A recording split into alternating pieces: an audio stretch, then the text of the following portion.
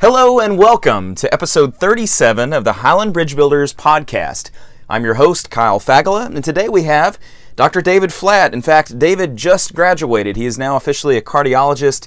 He's been going to school for as long as, I guess most people have been alive, it seems like. So congratulations to David. Today he's going to be continuing our Romans series, getting into chapters 1 through 4. And so we're going to spend 4 weeks looking at 4 sections of Romans. This week we're going to kick it off with chapters 1 through 4.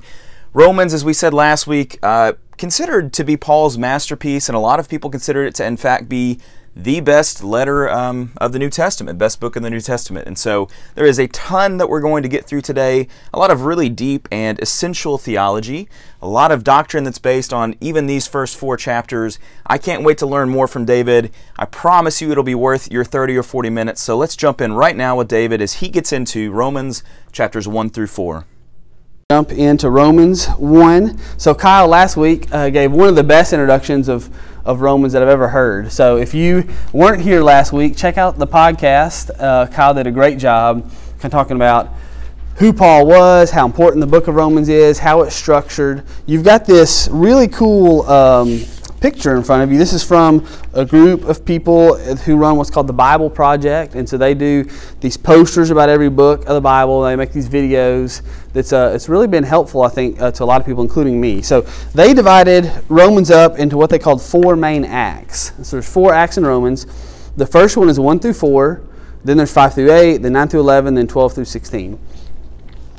So since I am involved in making the schedule and thinking through who teaches which day, I chose that I would teach Romans 1 through 4 because I think they're probably the 4 most fun chapters in the whole Bible. So I was like, I'll teach those. And so that's what we're going to do this morning. I just say on the front end, I think it's almost certain that I'm not going to do these 4 chapters justice because their beauty and their importance I'm not capable of articulating them. But I'm going to do my best. And so before we jump in, I want to kind of maybe lay some foundations. If Romans is as important as so many people say it is, then really to fully understand Romans, you kind of got to understand the context that we're coming at it from. So let's just kind of do a little background thinking, and then we'll kind of go verse by verse, not verse by verse, but kind of look into the text itself. So we've talked about this before. There's a lot of ways to think about the gospel. There's a lot of ways to think about what is Christianity. I think this is a helpful way to think about it. There's 4 kind of core principles of life and of the Christian life. The first is separation. So this is probably, at least in a secular world, the most controversial, right? But it's where Christianity begins. It's that you are morally responsible for your behavior, and because you're a sinner, you're separated from a holy God. Right? And so maybe that's not the thing that brings in the crowds on Sunday morning, and maybe that's not the most fun thing to ponder at night or to tell your children at bedtime Bible story time. But it's true, and Christianity begins here. We are separated from God. And so from that separation flows really the rest of Christian theology in all its beauty and all its goodness. So one of the things I think about in life, I want you to think about a time where you heard some news that you thought was really good. When was a time when someone told you something and it just made you feel ecstatic, overwhelmed? Like the kind of news that makes you cry or laugh or just be overwhelmed with joy. And when you think about that moment, I think almost certainly in that moment there's a background of risk or bad news coloring the situation, right? So just to make a concrete example, sometimes in medicine, we get to tell people good news, right? So you get to say, your heart failure has gotten better, we fixed the artery that was blocked, you tell someone good news. And sometimes the patients are overwhelmed with joy and appreciation and what have you. The reason, though, that they're so overwhelmed is there's a background knowledge of, I thought I did have heart failure, or I thought I was having a heart attack, right? So if maybe I pull Anna aside after class and say, Anna, you're not having a heart attack. I guess she might appreciate it, but it wouldn't mean the same thing as if you were to tell a man who thought he was having a heart attack he wasn't having a heart attack. So all that to say, the background knowledge of good news makes all the difference. And so the background knowledge of the gospel, of the good news, is that we're separated from a holy God. And so if you miss this, then the rest of the gospel doesn't really make sense, right? It doesn't connect, because it's like, well, great, you can put in, Reeves, that's great that you can fix my hip, but like I don't have a broken hip. Like what doesn't even matter? And so the same thing is true about the gospel. So it starts with separation. The next idea is this idea of justification. So this is a word, sometimes we get scared of words that have extra syllables, but this is the word the Bible uses, and it's a legal term. And so it's the idea that you're declared righteous. You're made right before God. So you were separated. In God's law court, you were judged a sinner, worthy of separation from God, and God declares you righteous, no longer a sinner. The third principle is called sanctification. And I think this is really important. We'll talk about this in a little bit, but the order here is important. This is 2 and this is 3. So what is sanctification? Sanctification is a process of progressively becoming holy, progressively becoming godlike. So the moment that God declares you righteous, do you automatically live a moral life? Do we have a church where 1,000 people in service this morning that don't live sinfully?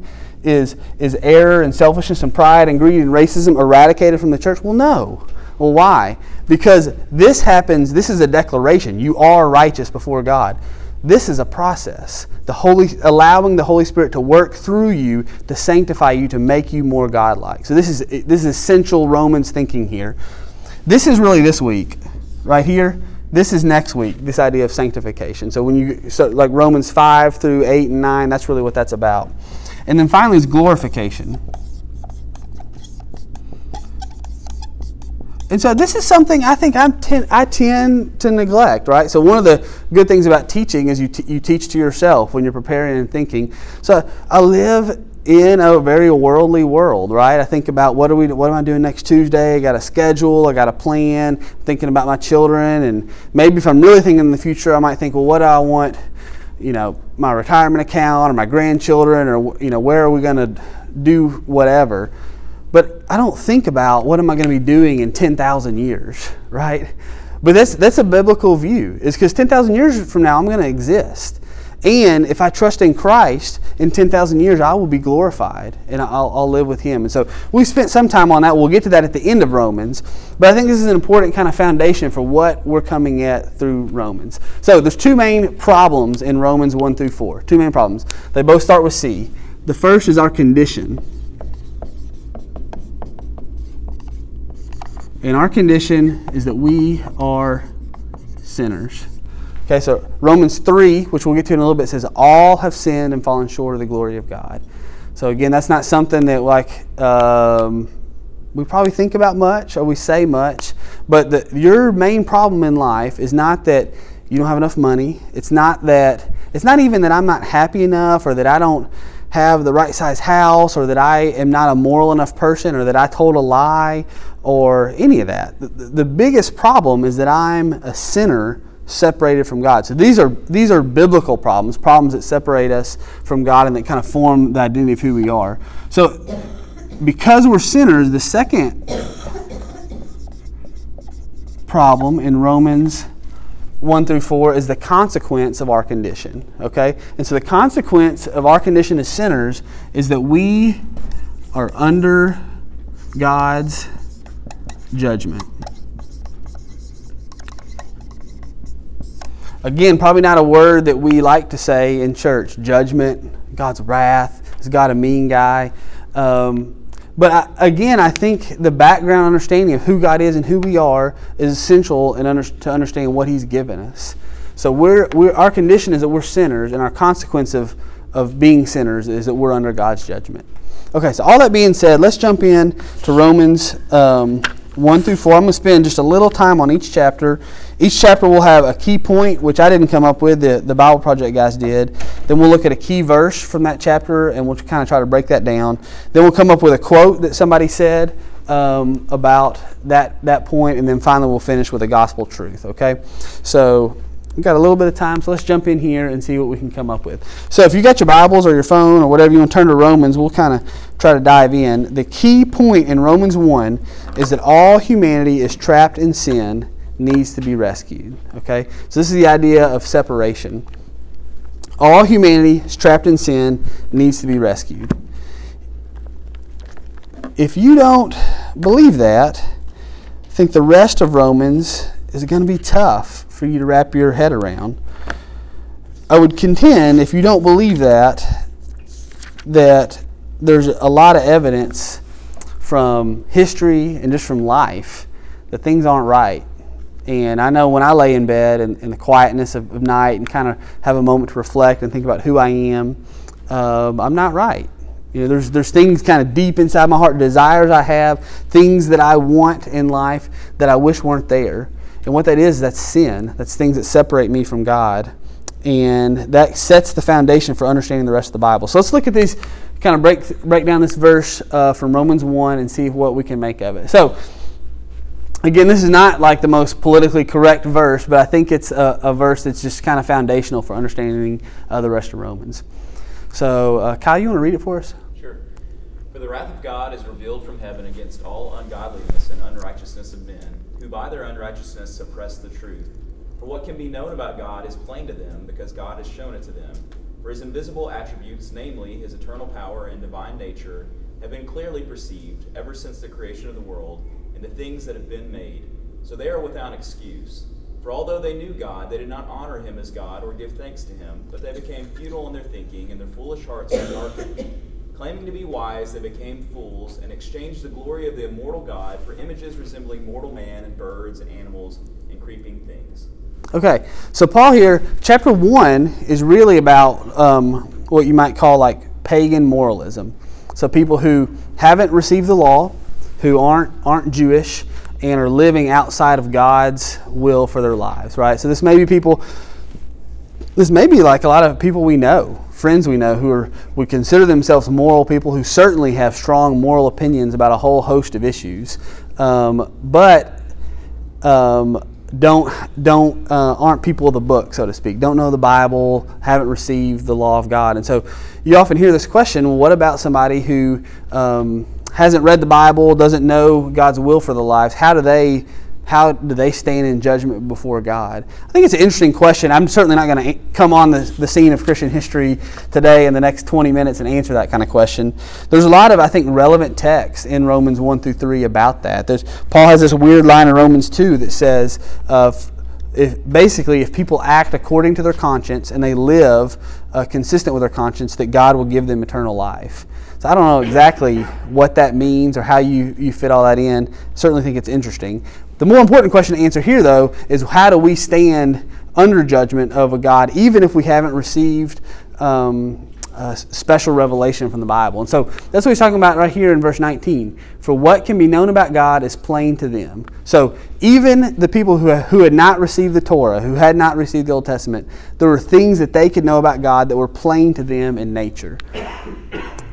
God had shown it to them for his invisible attributes. So if you just live in the world and look at the world, you can see his eternal power, his divine nature. They're clearly perceived ever since creation in the things that have been made, so they are without excuse.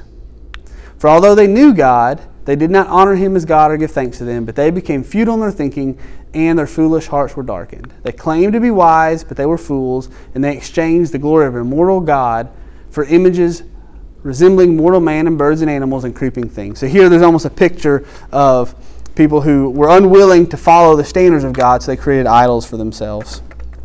So here's how John Piper summarizes, or not summarizes, but kind of plays off of this truth in Romans 1. He says, the infinite, all-glorious creator of the universe, by whom and for whom all things exist. It's Romans 11. Who holds every person's life in being at every moment, is disregarded, disbelieved, disobeyed, and dishonored by everybody in the world. That is the ultimate outrage of the universe. So, right now in church culture, what I would be doing if I was sitting listening or thinking about this is I would be thinking about all the different people I know who aren't living the way that I think they should live. Right? So you think about people who live over there, or people who go over there on a Friday night, or people who do this thing that I don't do. And the reason we think that way is complicated, but it has to do with who we are as humans, who we are as sinners. We're prone to separate the good and the bad and draw a line in the sand and put ourselves on the side of good and think about the bad over there, right? And so, especially in church, that's a place where we're comfortable doing that. That's not the biblical picture of sin, though. The line between good and evil, between sin and righteousness, does not go between them and us. It goes right down each of our hearts.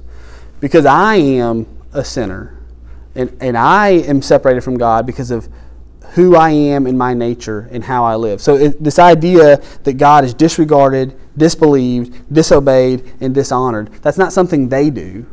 That's something that we do. Right? That's something I do. So this problem of separation is not their problem, it's my problem. Right? So until we own who we are as people and are honest with ourselves about who we are, the rest of the gospel doesn't make sense. It's telling a person who thinks they're healthy that you've got a cure for a disease that they don't believe they have. It's just a meaningless conversation.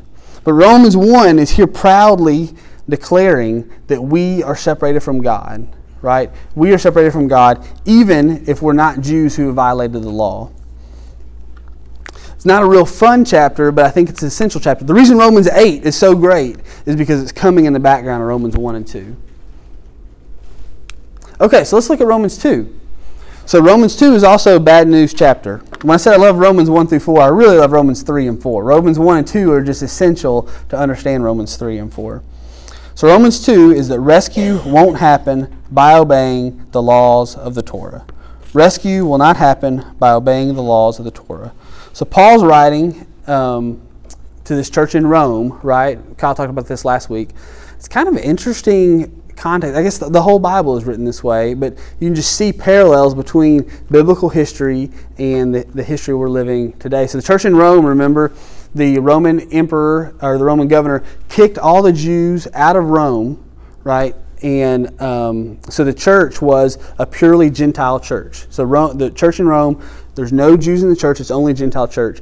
Then Nero comes to power, and Nero welcomes back in all the Jews into Rome. So now the church is integrating Jewish and Gentile. So you can imagine, once all the Jews were out of the church in Rome, the church in Rome became very important to them how Christianity was separate from Judaism, right? So they would really emphasize things like we don't have to be circumcised, we don't have to follow the rituals of the law. It's not we don't have to become Jewish to be Christian. And so that would be that. Of course, that is true, but that would become almost the identity of the church in Rome.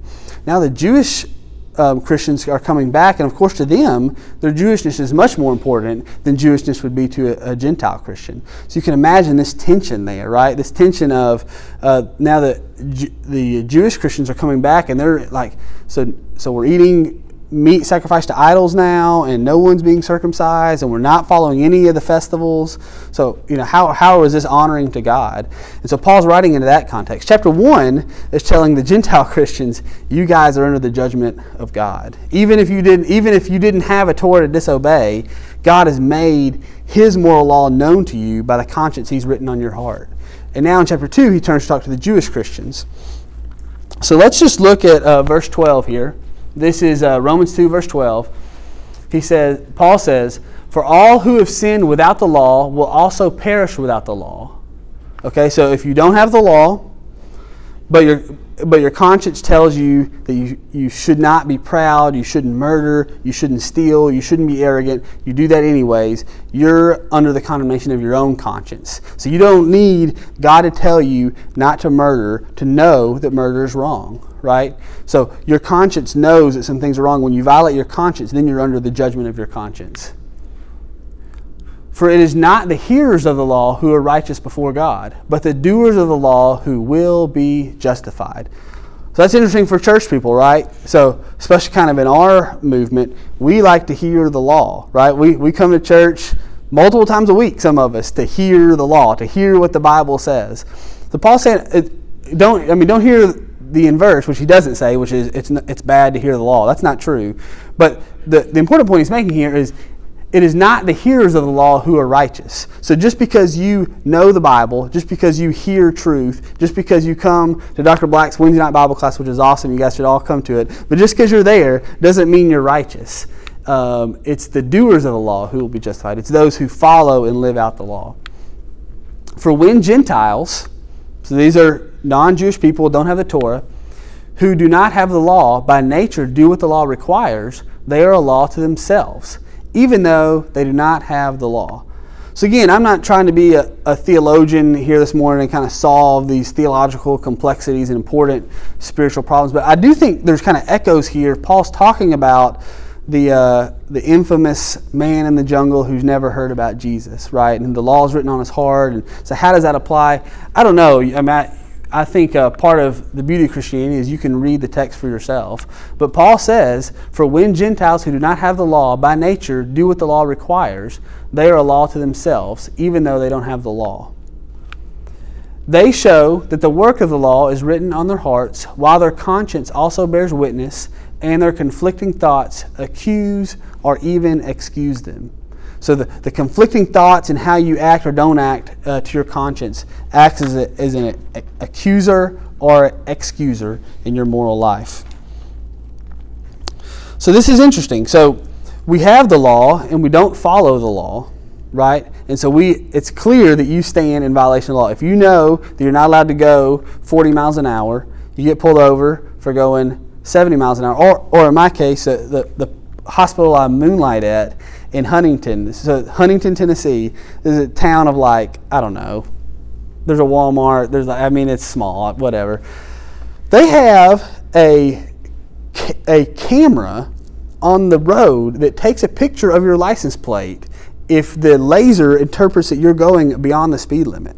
So this is a town that doesn't have, I think has a post office. They have a laser camera to film your car. So the theological point behind the camera in Huntington, Tennessee is I'm going 50 miles an hour. They send a picture of my license tag to my house, say, hey, you got to pay this bill. You're going 10 miles over the speed limit.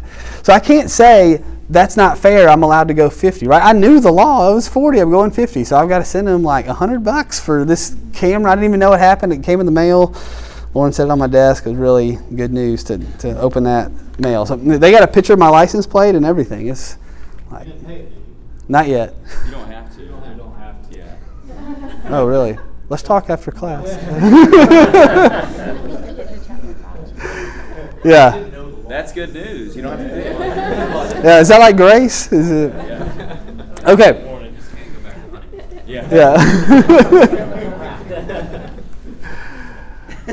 Okay. So here's how N.T. Wright breaks this down. He says, sometimes what's going on inside the package doesn't match the badge. So this is a section of his book on Romans where he kind of describes people as wearing badges. You're either wearing a badge, I'm a Christian, I'm not a Christian, but I'm a good moral person. I don't judge people like Christians judge. I'm Muslim, I'm Hindu, and you proclaim to the world your virtue by the badge you wear. That's the metaphor he's playing with. So sometimes what's going on inside the package doesn't match the badge and the name on the outside. When that happens, the badge means the opposite of what it says. So for example, if a Jew breaks the law, his circumcision becomes, in effect, uncircumcision. Right? So you've got a Jew, he's wearing this badge, I guess not the badge, not really on the outside, but you know what I'm saying, his badge of circumcision, right? So he's circumcised, he's wearing the badge of his Jewishness. But if he's not living up to the standards of the law, then the badge is doing just the opposite, right? If a Jew breaks the law, his circumcision becomes, in effect, uncircumcision. Not that he ceases to be physically circumcised, but that his real standing before God is the same as that of an uncircumcised Gentile. So what does that mean? That means for a Jewish person, if they're outwardly living consistent with the law, but inwardly they're full of pride and jealousy and sexual immorality and, you name the sin, right? Then they're not Jewish, right? God cares about what's on the inside. Man looks at the outward appearance, the Lord looks at the heart. And so that's the point here in Romans 2. So here's the gospel truth. Every religion, or even no religion, every worldview, except for Christianity, has essentially the same message. If you want to be good, here's what you do, right? So if you want to be seen as good, so I think most people are going to recognize something similar to the problems that Paul talks about in Romans 1 and 2. We're not who we're supposed to be, right? We all have some kind of moral code, and we all don't quite live up to that code. So every worldview has a solution to that problem, but something like this. Here's what you do. Here are the 5 steps. Here are the festivals you must keep. Here's the trip you must take. Here is the meditation time that you must participate in. Here are the ways that you need to reframe your thinking. Here's the power of positive thinking, right? Here are the things you have to do to be made right before God or to be made successful in and of the world. Here are the things you have to do, right? Christianity says exactly the opposite. Christianity does not say, here's what you have to do to be declared righteous before God, to be made right. Christianity says, here's what He did. Right? Here's what He did. Because the truth is, if the standard is moral perfection, it's an impossible standard to ever be accomplished. Right? I'm not going to do that. Right? I don't have I don't have that level of self-control. I don't have that level of wisdom to make that level of right decisions. I don't have that level of patience. That's not in the cards for me to live a morally perfect life. Even if I could live a morally perfect life moving forward, that wouldn't remove the guilt and shame and regret I have for things that I've done in the past, right? And there's plenty of it, right? So the solution for Christianity, I think, is honest, and it's also radically different than any other worldview, which I think kind of all has the same solution. Here are the things you got to do. Christianity says to be made right and to be reconciled to a holy and loving God, Jesus came in our place and lived a life that we couldn't live, received the punishment that we deserve to receive before this God, conquered the enemies that we couldn't conquer, sin and death, and then raised from the grave in glorious resurrection so that we could live with God forever. Right? So that's the message of Christianity and how it's so radically different from every other way of seeing the world. It's also freeing because you can stop trying. Right? God's not going to forgive you more. God's not going to love you more if you do better at your Bible reading this week, or you make sure you read 2 chapters a day, or you show up at church on Wednesday night, or you make it to prayer group on whatever time. Like God loves you right now, as you are, with the sin you got, the addictions you got, the mistakes you're making. You don't have to change anything to make God love you, right? God loves you here. And in the process of moral transformation, how you change and alter and adjust your life, that's a different question, right? We'll come to that later. But all of this, all of the moral transformation that God calls us to do, all of that is seen in context and seen after God's declaration on you that you're good with Him. Come as you are right now, this moment, you are righteous in my sight. You trust in Jesus Christ, God declares you righteous. Everything else is just kind of postscript, epilogue, the good news at the end of the book. But God loves you as you are. All right, chapter 3. God's righteousness has rescued the world. Just reading it. Yeah, Paul said it better than I can say it. Maybe we should do that. All right, Romans 3. So the key point is that God's righteousness has rescued the world through Jesus. So if you said, David, aren't these great questions? If you were on a desert island and you could only have one paragraph to read the rest of your life, what would it be? It would be Romans 3, 21 through 26. I think this is the whole Bible. In fact, I think if you understand this paragraph, you understand the reason that you were created, you understand the great promise that you have as a human, and you understand the beauty that God's offering you. So I cut off the last little bit of it just because I don't think we have time to break down all of it. But let's just kind of walk a little, verse by verse, through this paragraph. But now the righteousness of God has been made manifested apart from the law. So in Jewish thought, which of course Paul was a Jew, this idea of God's righteousness was very important. So righteousness means to be true. All right, so if you think like a righteous arrow is going to go true to the mark, it's going to hit the bullseye, it's going to be consistent with its values. So God being righteous means whatever it is that God's values are, whatever it is that His qualities are, He's going to be true to those. So God's qualities include love and they include justice. And so Paul's saying here that God's love and justice are perfectly manifested so that everyone can see, not just the Jewish people who received the Torah, but the whole world. And it's manifested apart from the law. He's talking about the Torah there. although the law and the prophets bear witness to it. So this is important.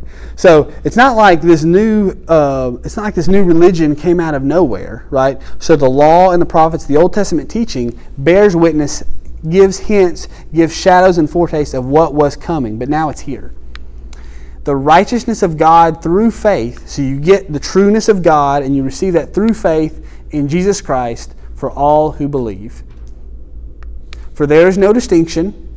All right, so here's a little hellfire and brimstone phrase here. For all have sinned and fallen short of the glory of God. I just emphasize this word all. And we've kind of talked enough negative here that I don't want to labor on it anymore. But all that includes all, right? It's not everyone in the world but me. So I preach and I tell about the Bible, but I don't have to worry about my standing before God. All have sinned. And I think if you're honest with yourself, you know that's true. You know that you're not a morally perfect person, right? And you know that there's actually, not only that, there's something wrong in your heart. There's an emptiness that we feel as we pursue the desires of our heart and recognize that those desires don't fill us up, right? I know that that's been the experience of my life. When I try to fill this hole in my heart with the things that my fleshly self says that I want and need, I'm still hungry. I'm still empty. And the reason is because I am included in this all. But we are justified by His grace as a gift. So maybe if I had my MDiv, I would like to break this down. Maybe Eric can do this for us sometime. But this idea of grace, the Greek word here is gift. Like grace and gift is like the same root. So Paul's kind of saying here, we're justified by His gift as a gift. Right? It's like there's a lot of like gift giving going on in the gospel. So Paul's really emphasizing here. Apparently, this phrase is almost kind of awkward in the Greek because it's made awkward on purpose to kind of emphasize this is something that God has given us through the redemption that is in Jesus Christ, whom God put forward as a propitiation by His blood to be received by faith. It's another big word. We don't like multi-syllable words, and Paul being a theologian, he loves commas and run-on sentences and multi-syllable words. He does a lot of that here. So this idea of propitiation is the connotation of like a stand-in for judgment. So this is the idea that I was due and rightly could be given God's judgment on my life. But Jesus acted as a stand-in in my place and received God's wrath that was rightly due me.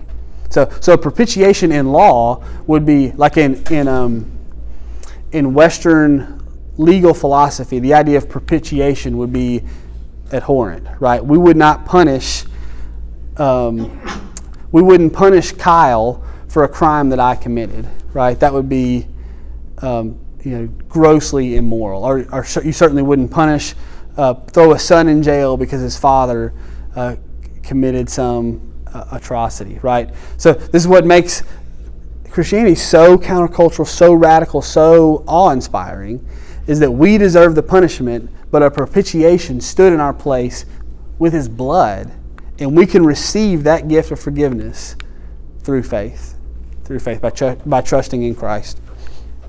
Okay. So here's Tim Keller. This is a great quote, man. When I read Tim Keller, he's one of those guys like makes you jealous. Like, man, I wish that I was as good with words and writing as he is. But listen to how he says this. Through the person and work of Jesus Christ, God fully accomplishes salvation for us, rescuing us from judgment for sin into fellowship with Him, and then restores the creation in which we can enjoy our new life together with Him forever. We could spend a whole class breaking that quote down, but there's deep, deep wisdom there. The gospel truth here, which I think we're just going to press on for, but these are the solas of the Reformation. I think there's some good stuff here. Part of the point here in Romans 3 is the sola Christus, Christ alone. Jesus Christ alone is our Lord, Savior, and King. This offer of salvation, this offer of propitiation comes only through Jesus Christ. And that's what makes the mission of the church so important. Because, as opposed to ancient Judaism, Christianity is a multi-ethnic religion. In fact, Keller said it this way, I thought it was pretty good. He said, Christianity is the most diverse, globally and socioeconomically religion in the history of the world. There's no other religion that has people from so many different colors, living on so many different continents, in so many different cities, with so many different levels of wealth and so many different levels of education. There are Christians who are at the very top of the socioeconomic spectrum and at the very bottom. There's Christians who have no melanin in their skin and Christians who have ultimate melanin in their skin. There's Christians who live in cold places and hot places all over the world. And that is the point of Romans 4. So God did something dramatically different in Jesus Christ than what the story of the Jewish people, the story of God's people had been before Jesus.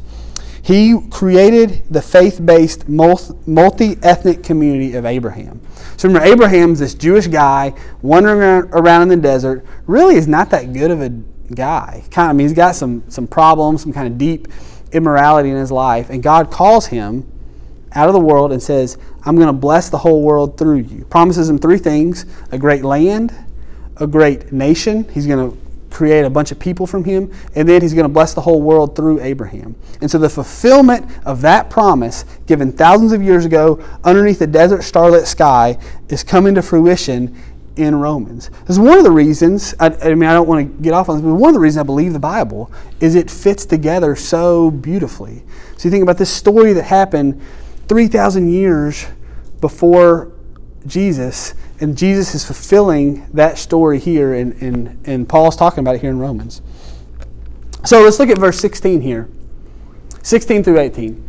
That is why it depends on faith, in order that the promise may rest on grace and be guaranteed to all his offspring. So he's talking about Abraham, Abraham's promise. It depends on faith, not on ethnicity, right? So there's a lot of talk about tribalism, and certainly not what I want to talk about this morning in class. But the point that Paul's making here is that the Jesus religion, the Jesus people, it depends on faith, not on blood. It depends on faith in order that the promise may rest on grace and be guaranteed to all his offspring, not only to the adherent of the law, but also to the one who shares the faith of Abraham, who is the father of us all. As it is written, I have made you the father of many nations. In the presence of the God in whom he believed, who gives life to the dead and calls into existence the things that do not exist. In hope, he believed against hope, that he should become the father of many nations, as he had been told, so shall your offspring be. There's a lot there. You talk. Have you ever been here? In hope, he believed against hope. There's been a time you're like, I got nothing. There's nothing left for me here in this situation. Abraham, in hope, believed against hope, because God promised him, you will be the father of many nations. And so what's happened?